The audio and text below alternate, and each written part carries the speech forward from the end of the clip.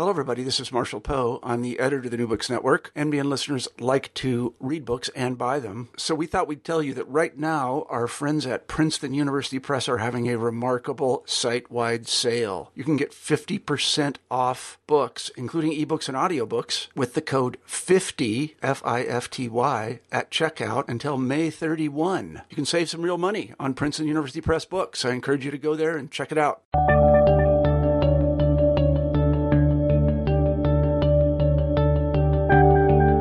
Hello, everybody, and welcome back to New Books in History. I'm Marshall Poe, your host. Each week we pick a new history book that we find particularly interesting, and we interview the author of that book.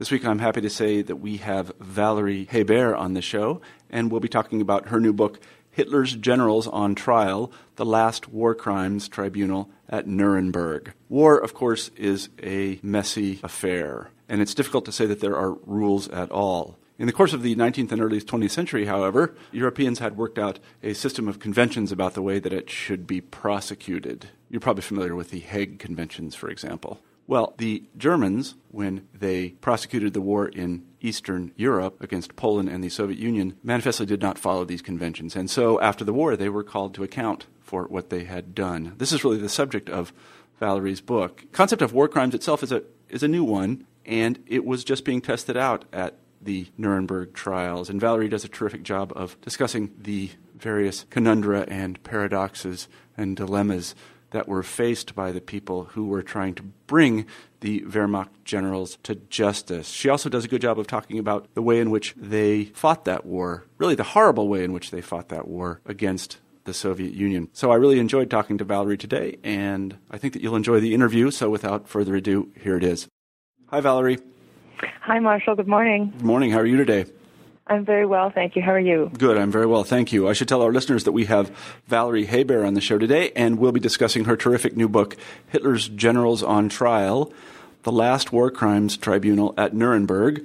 I should also say that this is the third book that we've done on the post-World War II war crimes trials. We had Hilary Earle on the show and Yuma Tatani, and they talked about, respectively, the Einsatzgruppen trial and then the trial of the Japanese generals. This book is about the trial, the subsequent military tribunal. Isn't that what it's called? Yeah, they go by a few names. Nuremberg Military Tribunals or subsequent Nuremberg proceedings. Yes, right. Few incarnations. This one was of Wehrmacht generals. So that's right. And they had a number. How many of these subsequent military tribunals were there? There were 12. 12, and this yes. was the last. Okay, yes, this is the last. So we'll be having 12 people on the show, I think, eventually, for all these military tribunals. I find them very interesting. They raise incredibly interesting questions about both the prosecution of World War II by the Japanese and the Germans, about victor's justice, and also about international law in general. And all of these questions are brought to light and answered in a wonderful way by Valerie. And I really look forward to talking to her about the book. But let's begin the interview, if you will, by having you say a few words about yourself.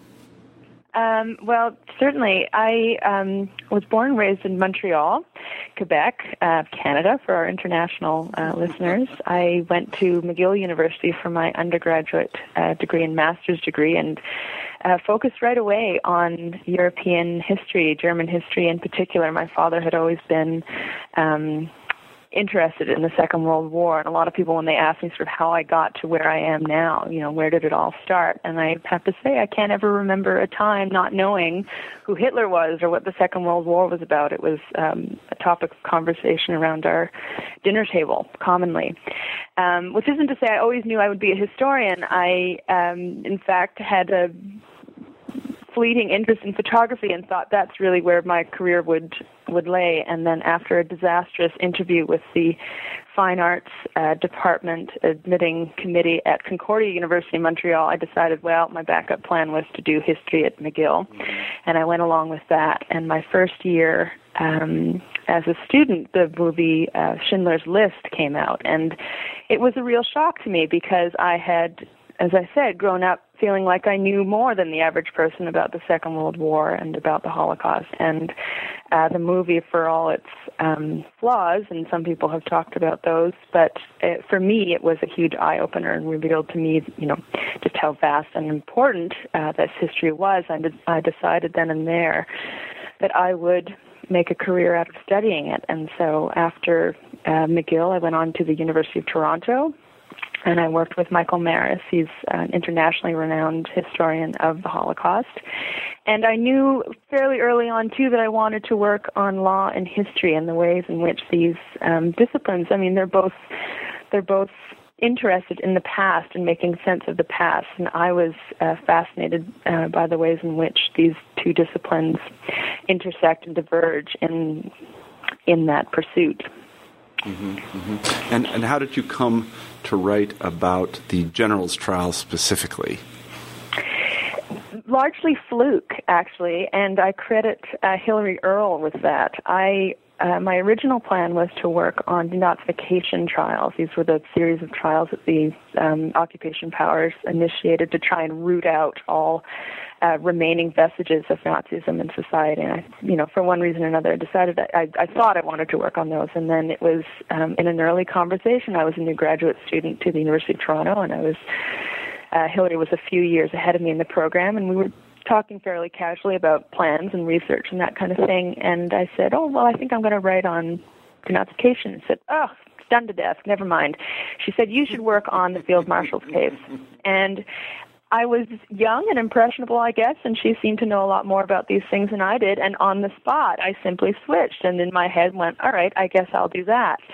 And started digging, and it was a very happy accident. I think I just stepped in the right puddle because it ended up revealing hugely fascinating questions for me, and I think has worked out well. Has produced a story far more interesting than I could have predicted at the time. Mm-hmm, mm-hmm. I think that one thing I'd like you to talk a little bit about, and you know a lot about this, but I think that most of the listeners to this show, and certainly me prior to reading your book and a couple of other things that I had read before, didn't know, is that the trials of the Wehrmacht generals and other Wehrmacht officers after the Second World War and their incarceration, they were kind of hot topics in West Germany. And this is in addition to the general question about how the Wehrmacht conducted the war in the East. And I'm speaking specifically about a book that I read, and it was I don't know how long ago it was. I think it was called Keine Kameraden. Do you know this book? No, it's not ringing I think bell. I thought it was called Keine Kameraden, but anyway, it's a German book about. Of course, yes, that's who's that? Not Christian Streit, but maybe it is yes, Christian Streit. I don't know. Anyway, it might be. It might be. It should be. Yeah, I think it might be. And then there was this touring exhibition about Wehrmacht war crimes that was in 95. Exactly. Maybe you could just talk a little bit about the history of that question. Well, that's it, and that's why this trial ended up being so interesting because, during my comps year, the comps year where you read in various fields to try and become expert, I put in quotations, in these various historical fields. One question, I was interested in law. I was interested in the way, law and history sort of diverge in their representation of the past and the role that trials play in creating historical records. And there was a very influential book for me written by Lawrence Douglas. He's a legal scholar. And he wrote on several Holocaust-related trials and showing how each one, presented a fairly clear picture to their audience about, a certain aspect of this history. And these were, the first Nuremberg trial, the Eichmann trial. There were a series of trials in dealing with Holocaust denial in Canada. And I mean, it was, you could see very clearly the connection between what went on in the courtroom and then the conversation in the public. But the question that left me with was, well, what happens when you have these trials that are interested in saying something to a wider audience? It's more than just adjudicating the innocence or guilt of the person in the dock. But trials who have this purpose of saying something, to society at large. Well, what is it that ensures that connection is made? Mm-hmm. And it seemed, obvious to me early on that there is nothing built into the mechanism of a trial to do that. And this became all the more apparent in this trial's army officers because the mandate that went behind organizing the Nuremberg trials was about not just achieving a certain measure of justice, and justice I think we have to think of more as sort of a symbolic level that so few people were called to answer for these horrific and unprecedentedly huge crimes. Obviously there was a certain level of symbolism at play. But apart from justice, they also wanted these trials to educate the German public about the truth of their past, that they had lived under a Nazi dictatorship. They didn't have, fair, neutral, unbiased accounts of the news, and certainly, they had a certain resistance to admitting to the crimes that had been committed in their names, or that they had committed themselves, either through consent or direct participation. And so Nuremberg had this very heavy mandate to fulfill. It started with the International Tribunal, which is that first Nuremberg trial that most people know about, conducted jointly by the Americans, British, French, and Russians. But then the Americans wanted to continue this, not only because they had so many war crime suspects in their custody, but also to continue this mandate for education, because they hoped that through education there would be a greater chance for social rehabilitation, that Germany might be more fully converted to democracy. This might more assuredly establish peace, and peace, not just, again, for 2 generations like with the interwar period, but, much farther into the future, stabilize the continent, that kind of thing. So with the subsequent series of trials, these 12 trials, what they did, with the American planners, they divided up the accused, the suspects in their custody, according to the institution they represented. So as Hilary Earl wrote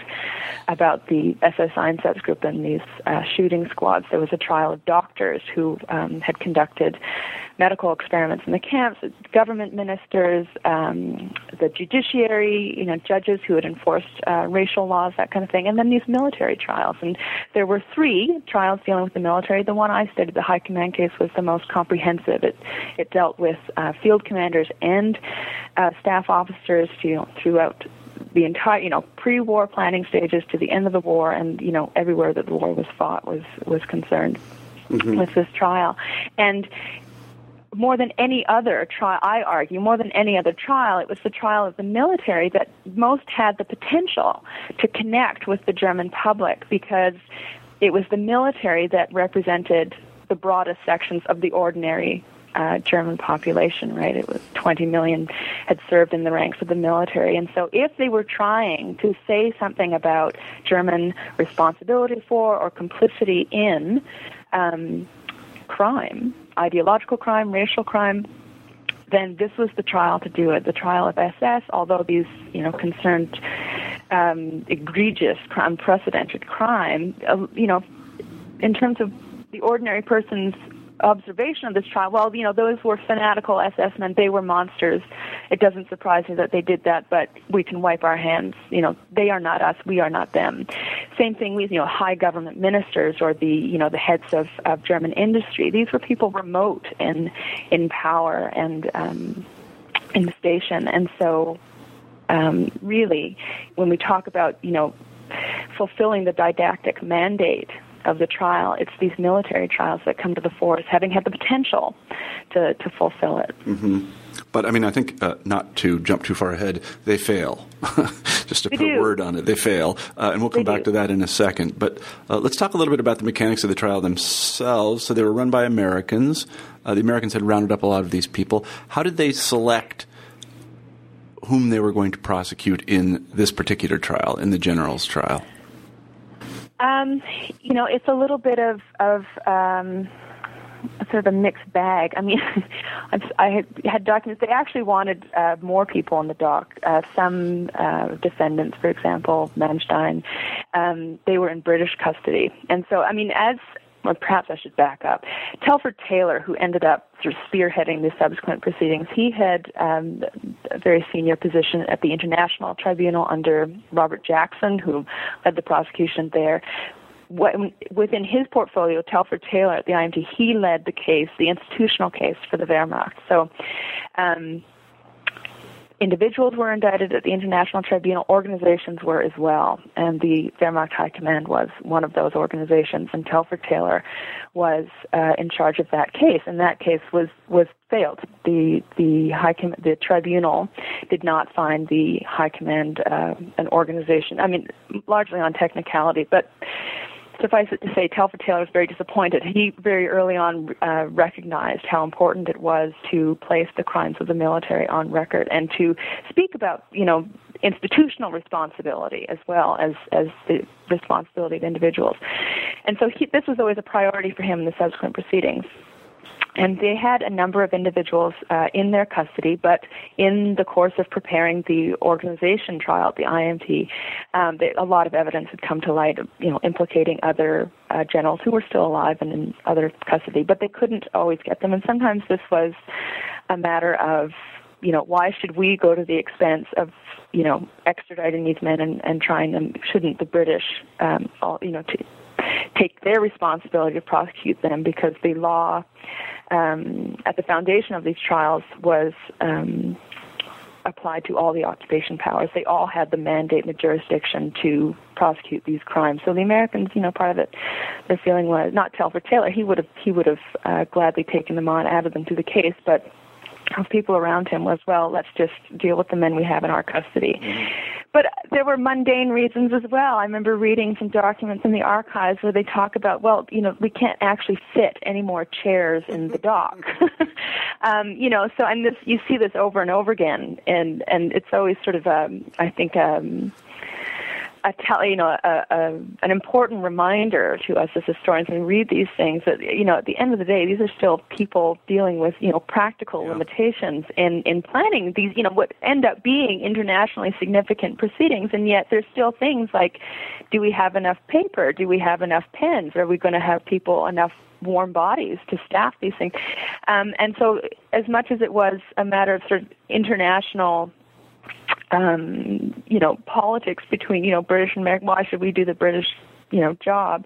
It was also very mundane concerns as well. Yeah, well, one of the reasons I ask is that there are some big names, I believe, who survived the war missing here, and I was thinking of Manstein. He's one. Guderian is another he doesn't get tried, and then right.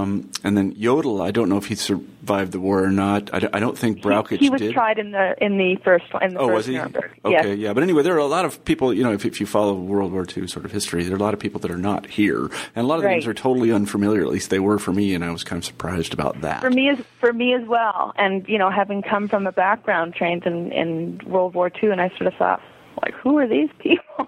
Uh-huh. It was a surprise for me as well. And yet, when you start, digging, you realize just, the level of authority and command that they enjoyed. Uh-huh. I see. So there was no intention here to try everyone who possibly could have been convicted. This was simply a selection for a didactic purpose.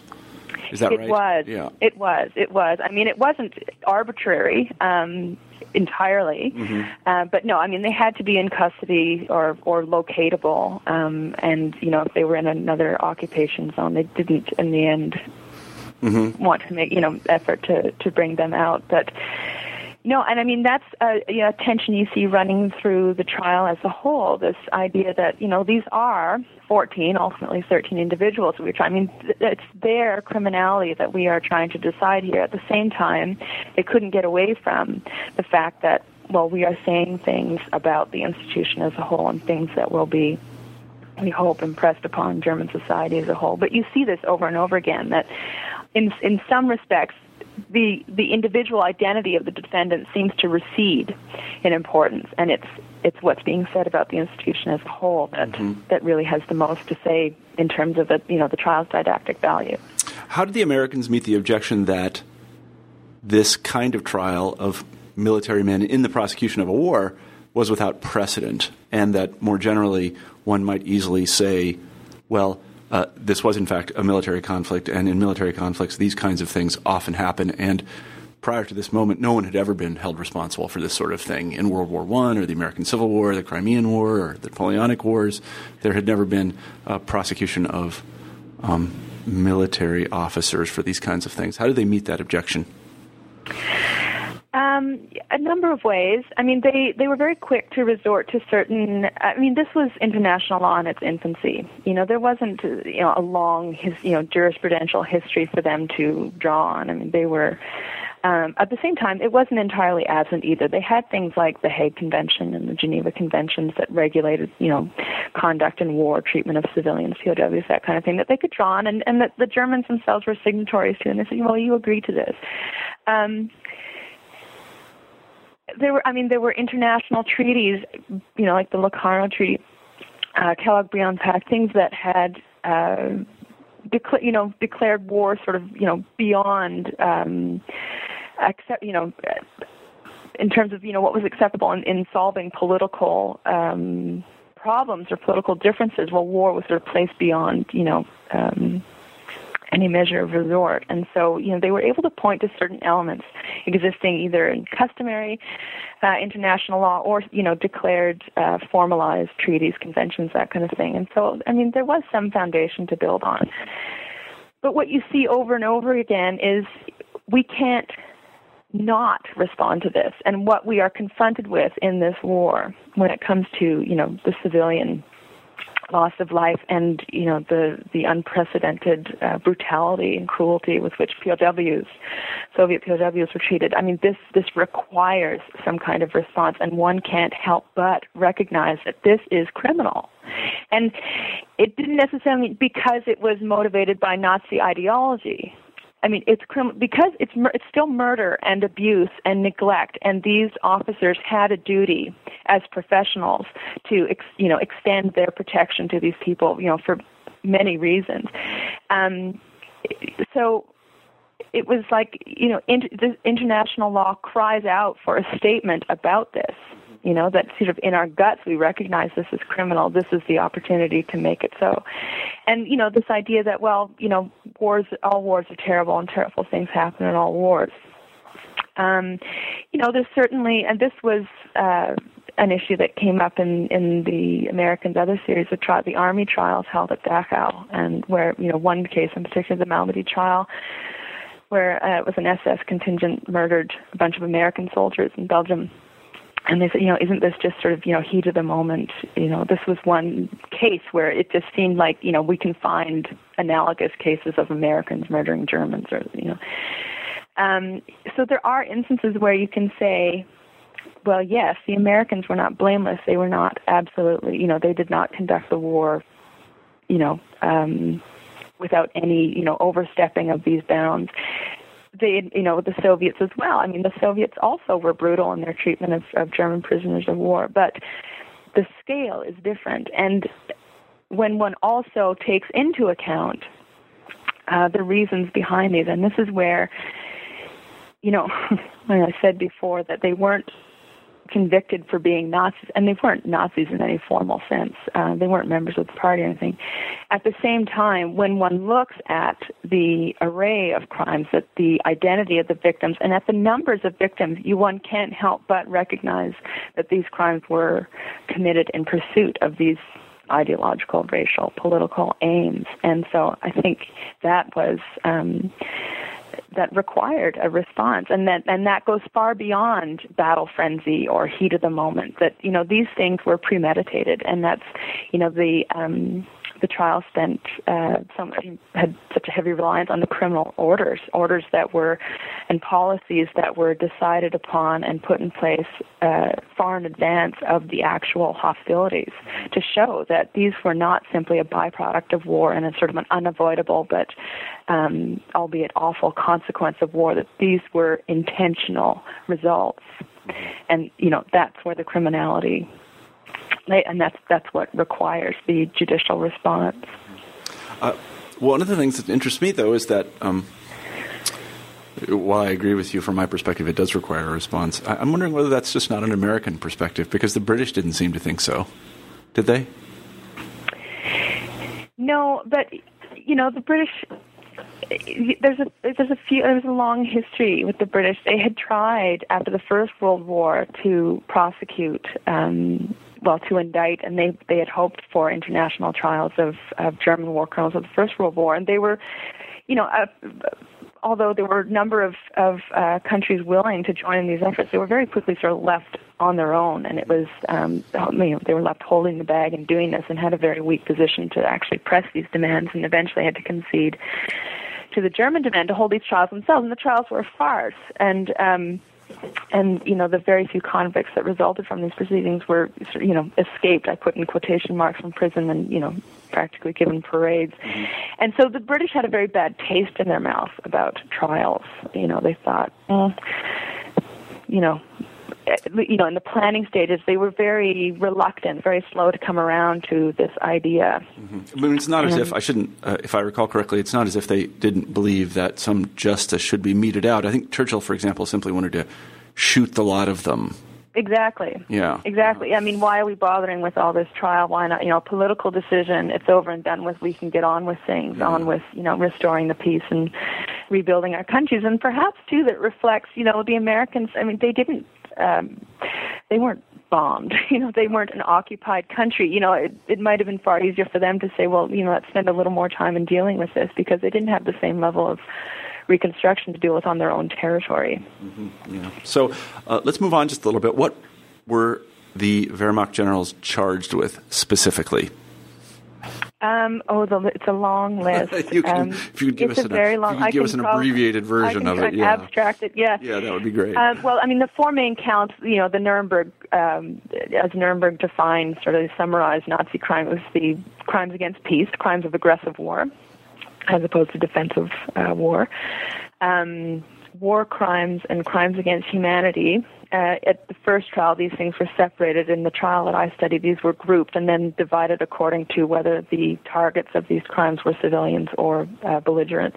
So these included things like the murder, ill treatment of prisoners of war, reprisals against partisans, suspected or, actual partisans,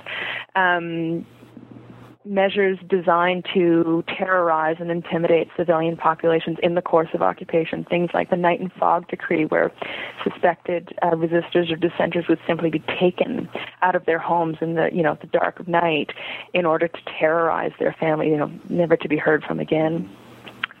Draconian hostage reprisal policies if a German soldier was injured or killed, in an act of sabotage, or their material was damaged. 50, 100 civilians per German would simply be rounded up from the community and executed. And in the orders themselves, they say things like, these should be community leaders. These should be, so that the rest of the society notices and understands and is terrorized in order to increase the terrorizing effect. You actually see this kind of language in the orders. Of course, I'm not going by order of importance, but the Wehrmacht's involvement in supporting or participating in the murder of Jews. People, I think in the public imagination, you think Holocaust, you think gas chambers at Auschwitz and trains, but the first stage, we can say, of the Holocaust were, as Hilary Earl writes about, were these massive open-air shootings that SS shooting squads followed the army in to the east as it acquired territory, rounding up, behind the lines, rounding up not just Jewish civilians, but anybody deemed an enemy of the state, whether they were communist or Jewish or what have you, and shot them en masse. And so all the orders around that formalized the army's relationship and support of participation in these actions. Mm-hmm. There was also, things will come to, there's so many more. The Army's support for the slave labor system. The Reich exploited the labor of conquered territories, whether, Jewish but also non-Jewish Slav, for example. And the Army, played a pivotal role in gathering up these people and, shipping them off to whichever destination where they would serve as slave labor. That's just a sampling of the crimes against belligerents and civilians. Most of these crimes took place in the East, I should say, although the crimes did cover, the entire geography of the war. the Army's most brutal and horrific conduct happened in the East, and this has to do with the ideology behind the war in the East. This was, described as a clash of two civilizations. It was a war to destroy, not just to conquer, but to destroy Bolshevism and to create in the East a new German nation where the Slavs, those that survived would simply serve as slave labor to increase, the prosperity of German colonizers to the East. This was very different from their approach in the West. I mean, for Hitler, Germany's future always lay in the East. He had to fight the West sort of by necessity, and even just in order to free himself up to conquer the East. So most of these crimes took place on territories in the East. Mm-hmm. Yeah, I want you to talk about a couple of documents, actually, and their genesis, because you can actually learn a lot about the way in which, the pretext under which the Germans conducted this war of destruction in the East by, I think, looking at these documents. And the two documents I had in mind are the Commissar Order, and then the second one that I want you to talk about a little bit is and I wasn't really familiar with this one, I'm surprised, the Barbarossa Justification Order. Barbarossa Jurisdiction Order? Jurisdiction Order, yes, that's it. Jurisdiction Order, yes, that's right. I don't know what order you want to talk about those, but they're very curious documents. And also they were redacted a little bit by the generals themselves, or by Brauchitsch, or I can't remember exactly who got his hands on them. But maybe you could talk a little bit about their genesis and what they said. Right. Well, I can start with the Commissar Order. The Commissar Order ended up being sort of a cornerstone of the whole trial because it was so unambiguously criminal.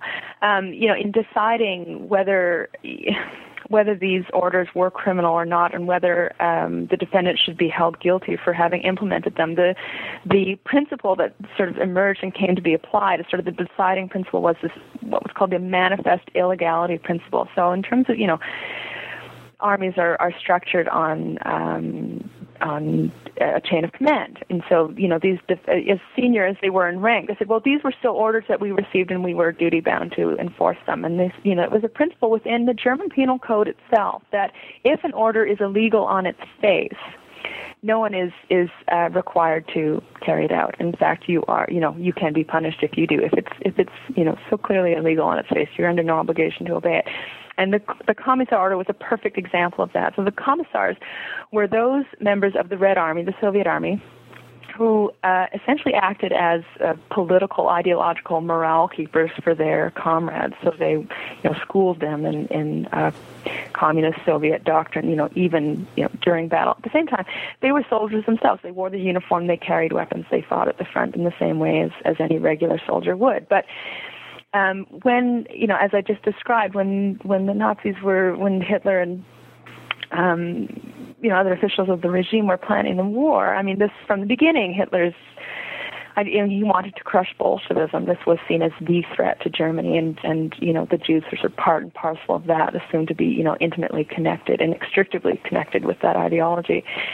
And so, this desire to destroy Bolshevism manifested itself in many ways. I mean, very simply initiating the war with the Soviet Union, but then also in the way it was prosecuted. And so the Commissar Order is an example of that. So the idea was, as Soviet prisoners would come into German custody, these commissars were to be identified and liquidated immediately, either by the army itself. More at the beginning, the idea is that they would then be, identified to other police groups, SS groups operating, within the same area of command, area of operation, and they would dispose of them. But, you would see example after example where the army simply did it themselves.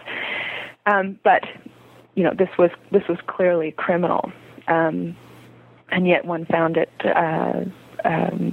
enforced over and over again in the defendant's areas of command. But it was one order that it was so clearly illegal that it was sort of an open and shut case. If they could find that this order had passed through, such and such a defendant's hands, and then that, field reports confirmed the execution of the order, well, that was clearly a crime. Mm-hmm. And now, if I could just ask you to pause right there before we talk about the Barbarossa Jurisdiction Order. Sure. What office I guess, in the High Command issued the Commissar order? What is its genesis, and who actually touched it and redacted it?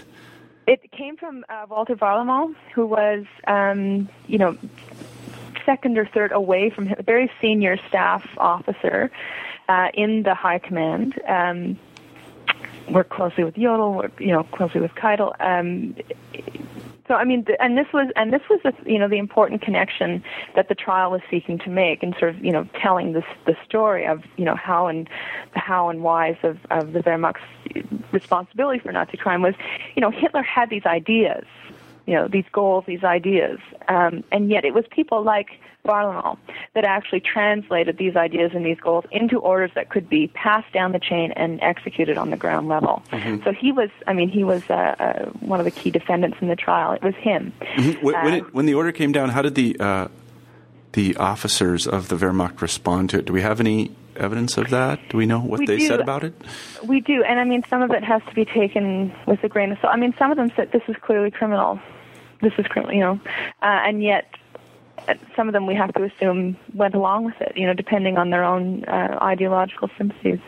But there were some that say, "Of course, this is I won't enforce this. I won't, and yet we find field reports over and over, all over the place, where it actually was enforced. Mm-hmm. Mm-hmm. And so it's hard to negotiate those two realities that they have. They claim condemnation of it. In some places you don't find. In certain areas it wasn't enforced, and yet, well, I guess that was one case where he did hold the line. That was a line he wouldn't cross. But in other cases, one finds it was. I don't think we can generalize. But just to be clear about what the tribunal itself was expecting, they would have anticipated that somebody acting according to the old rules, so to say, of military conduct, would have simply stepped up and said, I refuse to conduct myself in a way that is in accordance with this order. I refuse this order because it is illegal. And right. Do we know anyone who did that? Wilhelm von Leeb springs to mind. He was, the case is named for him. He was the highest ranking defendant, and yet he was convicted of the least things. And they actually said at the end, they never could find a single criminal order that had his signature. He seemed never to have, of all of them, endorsed a single criminal order. It's funny how these defendants, they run together in my mind now. But something's telling me it was he was one where they could never prove that he had, required that this order be obeyed. Right, but the tribunal was expecting more. They were expecting people to resign their commissions over this. That's how somebody could have been exonerated. Just to resign your commission and saying, I'm sorry, I can't fulfill this order, I'm done. I don't know if they would have expected that. I think they certainly took the time to say, this is what you should have done. Yeah, so that's what I mean, really. Yeah. Yeah. That's what I mean. They did. And there's a section of the judgment where they said, you have betrayed your own profession of arms by having lent your signature to this. Yeah. Because at the end of the day, even if, you could not have changed the outcome, that, the machinery was bigger than you, the regime, the institution was bigger than you still had the power to withhold your consent, and you didn't. Mm-hmm. And this was seen as particularly damaging. Mm-hmm. Mm-hmm. Not necessarily in terms of the law, but as a statement about their sort of, ethics and overall conduct. Mm-hmm. No, I see. So let's talk about the Barbarossa jurisdiction order now. This one is less well known. What is its genesis and what did it say? The Barbarossa jurisdiction order, again, this was originated, staff offices in Berlin, and the idea was to try and come up with means to combat the partisan movement. So, the war was fought between, members of both armies, Soviet army and German army, but civilians also took up arms against German forces, and did so in great number, and unsurprisingly so, given the ferocity with which the Germans treated civilians and conquered the East. What this order did, and again, it came through Warlimont. I think also Lehman. He was another officer in the legal department. He also had a hand in writing it. The order It's called the Barbarossa Jurisdiction Order. Operation Barbarossa was the code name for the invasion of the Soviet Union.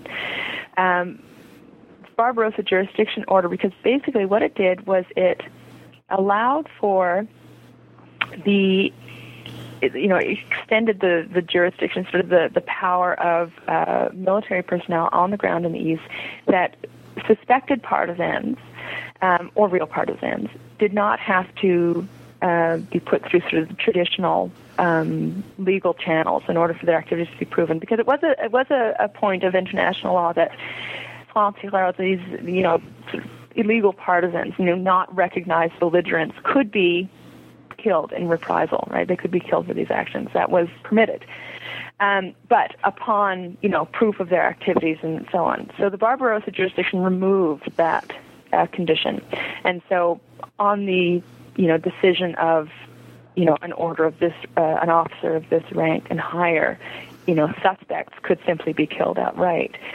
It also removed from the German army the obligation to prosecute their own personnel, German personnel, who committed crimes against civilians. Mm-hmm. In practice, the order had the effect of unleashing the fury on civilian populations, that people could be killed, on the slightest pretext, and in sort of proving this order and how widespread its application was. There's field reports that cite, teenagers stealing bed sheets, were named partisans and executed, that a woman sort of looked askew at a German officer and was shot. A family was accused of providing schnapps to partisans, and they were killed, father, mother, children. And so what one saw in practice was it seemed to sort of give cover to murders based on racial and political motivations. Mm-hmm. And then protected those who carried out those crimes from prosecution from within their own ranks. Mm-hmm. Yeah, I mean, just to be very specific, I guess what it says is that if what had been called excesses of some sort were committed against civilians, right, there was no obligation. There was no obligation to prosecute anybody. Right. Right. What did the officer corps say about this? Did anybody object to this order? Or did they think of it, they think of it as something just wonderful because it freed their hands actually to fight these partisans or whomever they were fighting? Well, again, it's sort of a mixed bag. I mean, you see some people, they sort of take the argument where, if we are only going to encourage, perpetuate partisan activity by treating civilians like this, because they now have nothing to lose, so why shouldn't they? But again, it's sort of more from a self-serving perspective that, we only are further endangering our people by inflaming partisan, sympathies, that kind of thing. Do you see anyone sort of welcoming it with open arms? I can't think of any instance where it did. That's one sort of the frustrating thing about reading this trial, and I think, perhaps it's been, influenced by watching, Law and Order on TV, where you have these, moments of confession and breakthrough and, high drama in the courtroom. And what was, endlessly frustrating to me is reading these transcripts was these men, and they'd be confronted with, insurmountable evidence of, egregious crimes, terrible atrocities, and yet still maintain this almost, neutrality that, well, I knew about this order, but I certainly never allowed it to be carried out in my area of command. And, my concern was always the discipline of my troops. Why would I allow them to, run roughshod over? This would have been counterproductive to my, resorting to these kinds of excuses without ever really addressing the moral issue at the core of them. Yeah. And so it's very hard to get a sense of how they felt about them. Mm-hmm. It was a trial. They were on trial, and perhaps still thought that they were on trial for their lives. I mean, beyond the first trial at Nuremberg, no military man was executed by the Americans for, whatever crimes. But, at that moment, they might have still thought this was a possibility. Mm-hmm. And so we have to remember that that's in their minds when they're defending themselves. And so, of course, they would say anything to deny any connection to it. Mm-hmm. Mm-hmm. So what arguments did they use to defend themselves? I know there are a lot of them, but again, if you could summarize sort of the basic arguments. I mean, you couldn't have sort of speaking to the prosecution, you weren't in the East, you can't possibly understand how awful it was, and different conditions required different conduct.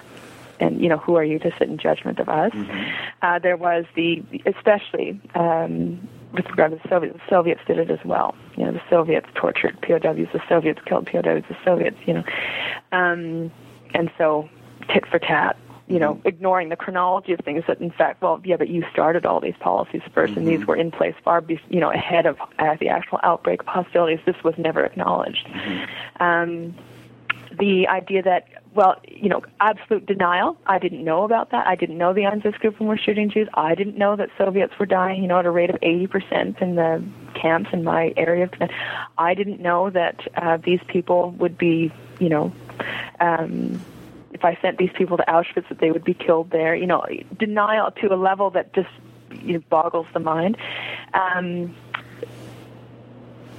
Also, at the evidence, they said, in fact, I did protest this order, but I couldn't make that protest public. I couldn't make a record of that protest because then I might be punished. Or I falsified evidence. So when they were confronted, these reports that this many commissars were killed, at this time in this area where you were. Well, that was a falsification. We invented that report in order to convince our superiors that we were carrying out the orders, which we, of course, recognized were criminal. Mm-hmm. Mm-hmm. Right? So, we were beholden to our superiors. We could not disobey these orders.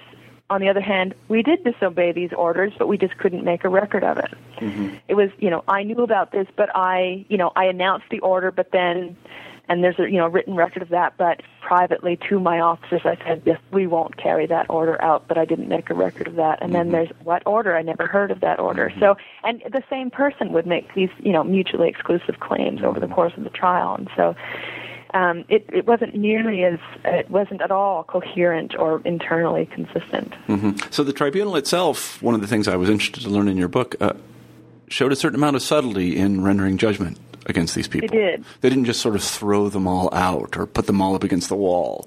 No, they actually seem to have thought deeply about these things. They did. They truly, truly did. And I credit to them, really, because I think it would have been very easy, given the mountains of evidence and sort of, the whole, you can just sort of say the entire East was awash in criminality and atrocity.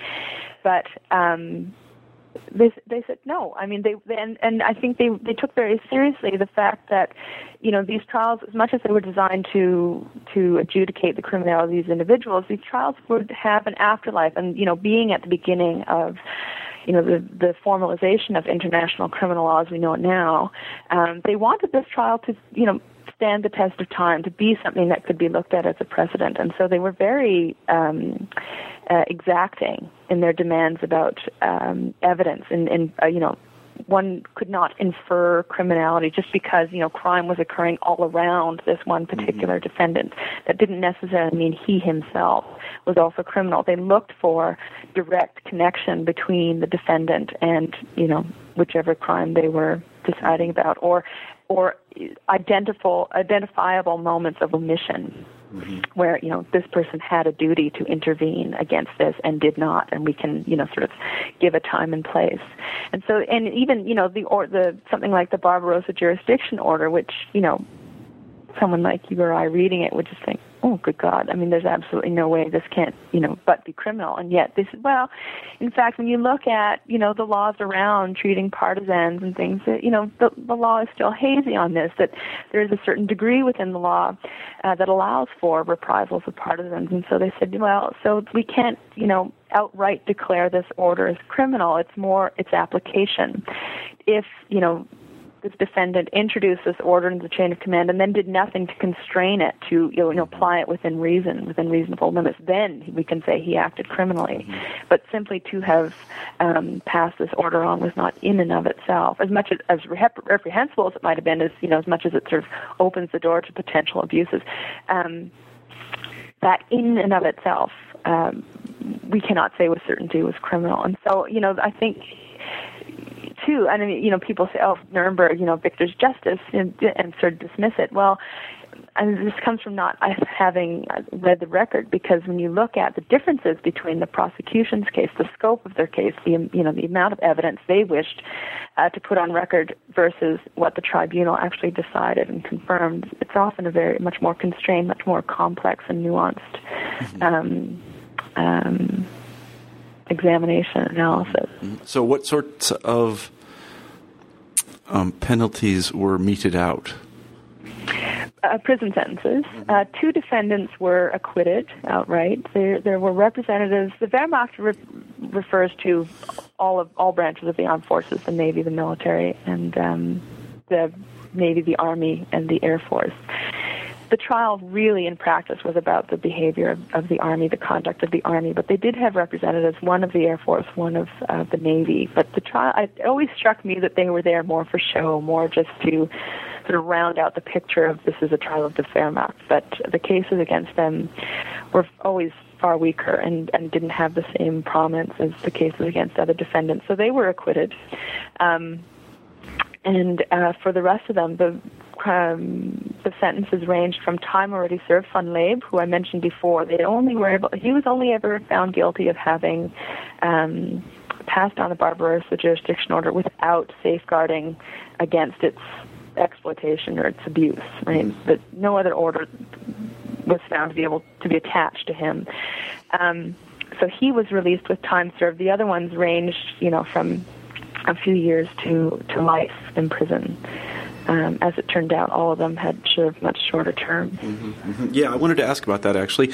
One of the things that, again, I found fascinating in your book was the amount of sympathy that these gentlemen had within the German populace, and the fact that people in that population mounted successful campaigns to get them basically released early. Right. Maybe you could tell that story very briefly.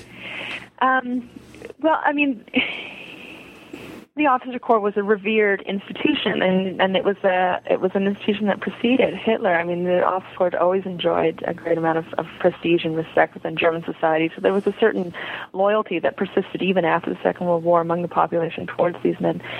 But more importantly, it was sort of the political complications wrought by the Cold War that ended up undoing all the work of the Heikenmann case. And what I mean by that is, as much as the Americans sort of set themselves this agenda of punishing,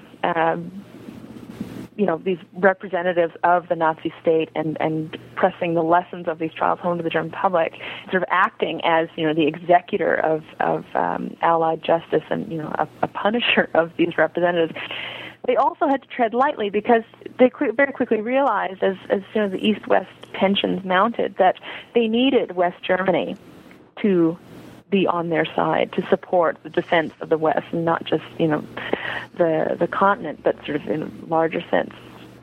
And Adenauer, the Chancellor of West Germany, recognized, this is a political opportunity. Now you need us. And so from very early on, he said, if you expect us to rebuild our military, you can't also continue to hold our officers in prison. And then use this very explicitly, if you want our cooperation in Western defense plans, if down the line you want a German army, it's a West German army as a distinct, institution. There were talks early on about simply integrating German forces in a supranational army, but this went back and forth. But very explicit, we will not stand for the continued, as they said, debasement of our armed forces. I mean, and again, it goes down to never having accepted the judgment of the trial, never accepting the fact that, yes, the Wehrmacht did not just participate in crimes that we can now see were, political or racial motivation, but actually we can identify they agreed with the ideology itself, right? That they were instrumental in not just planning this, but in carrying it out. They never did accept that such a large segment of their population was involved in these kinds of crimes, and to that degree. And so, they could more forcefully, so that it carried up, and they wouldn't accept the continued imprisonment of their of the representatives of the institution, and so they used this, the Americans' desire to have West German military support in order to pry these convicts loose from their custody. Mm-hmm. I see. So we said early on in the interview that the didactic purpose of the trials was not achieved. What sort of impression developed of the Wehrmacht activity in the East after the war among the German cognoscenti? What did they think about the Wehrmacht and the crimes in the East?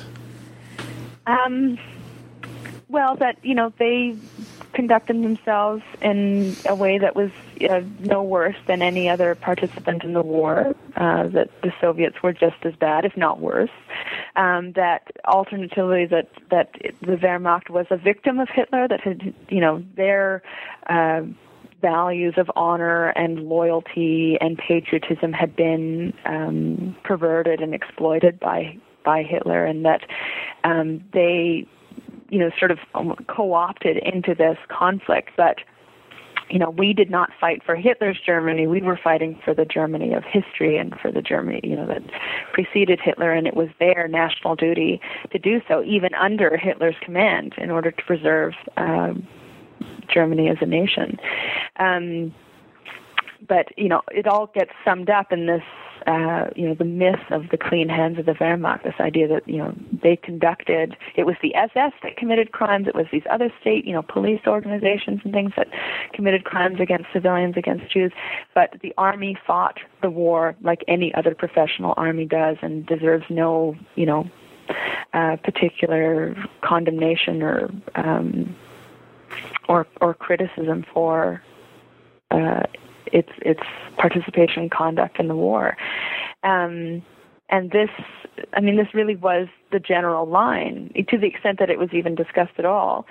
There were moments, it was started with German historians. They started publishing in the 1960s, about a generation after, where they, things like about the Commissar Order. One of the key pieces of evidence in the Auschwitz trial, which was mid-60s in Frankfurt, was a report on the Commissar Order. Right, and so we started to see glimpses where, historians making this connection between Nazi ideology and the actual prosecution of the war and Wehrmacht behavior. But it really was a discussion among scholars, among the general public. They clung tenaciously to this idea that the unblemished Wehrmacht, that our sons, our fathers, our brothers, our uncles, our husbands had no part of these awful crimes. And it wasn't until the mid-1990s when a research institute in Hamburg mounted a public exhibition, an exhibition designed to travel around German Austria, documenting the crimes of the army in the East, that this exploded in the public forum. Radio, the press, the German parliament started confronting these issues again, and what started off, in some places it was sort of a quiet, sad sort of contemplation of these things. In other places, the reaction was violent. There was the exhibition site was firebombed in Saarbrücken. There were loud protests in Munich and Dresden, that kind of thing. But over time, it's sort of this, this anger and rage over this. How dare you besmirch the good name of the Wehrmacht? How dare you impugn the memory of my father, who, only was drafted in this war, had no choice in the matter, and fought it honorably as any other soldier would. This sort of gave way to it. The weight of evidence was simply too great to ignore. And I think enough time had passed that, the people bearing the brunt of that acceptance or recognition were far enough removed that they could do that with a smaller degree of sort of personal, personal conflict, personal investment. Mm-hmm. What? Let me ask a quick question. I doubt that you can answer this, but just in case, what are German school children taught about this? That's a very good question. I can't say that I do know exactly. They've been, and I talk a little bit about this in the book, that, you have this perpetual, this ongoing refusal to admit, broad-based participation in crime, and I mean the participation of the army, because it's the army that represents the largest segment of the population.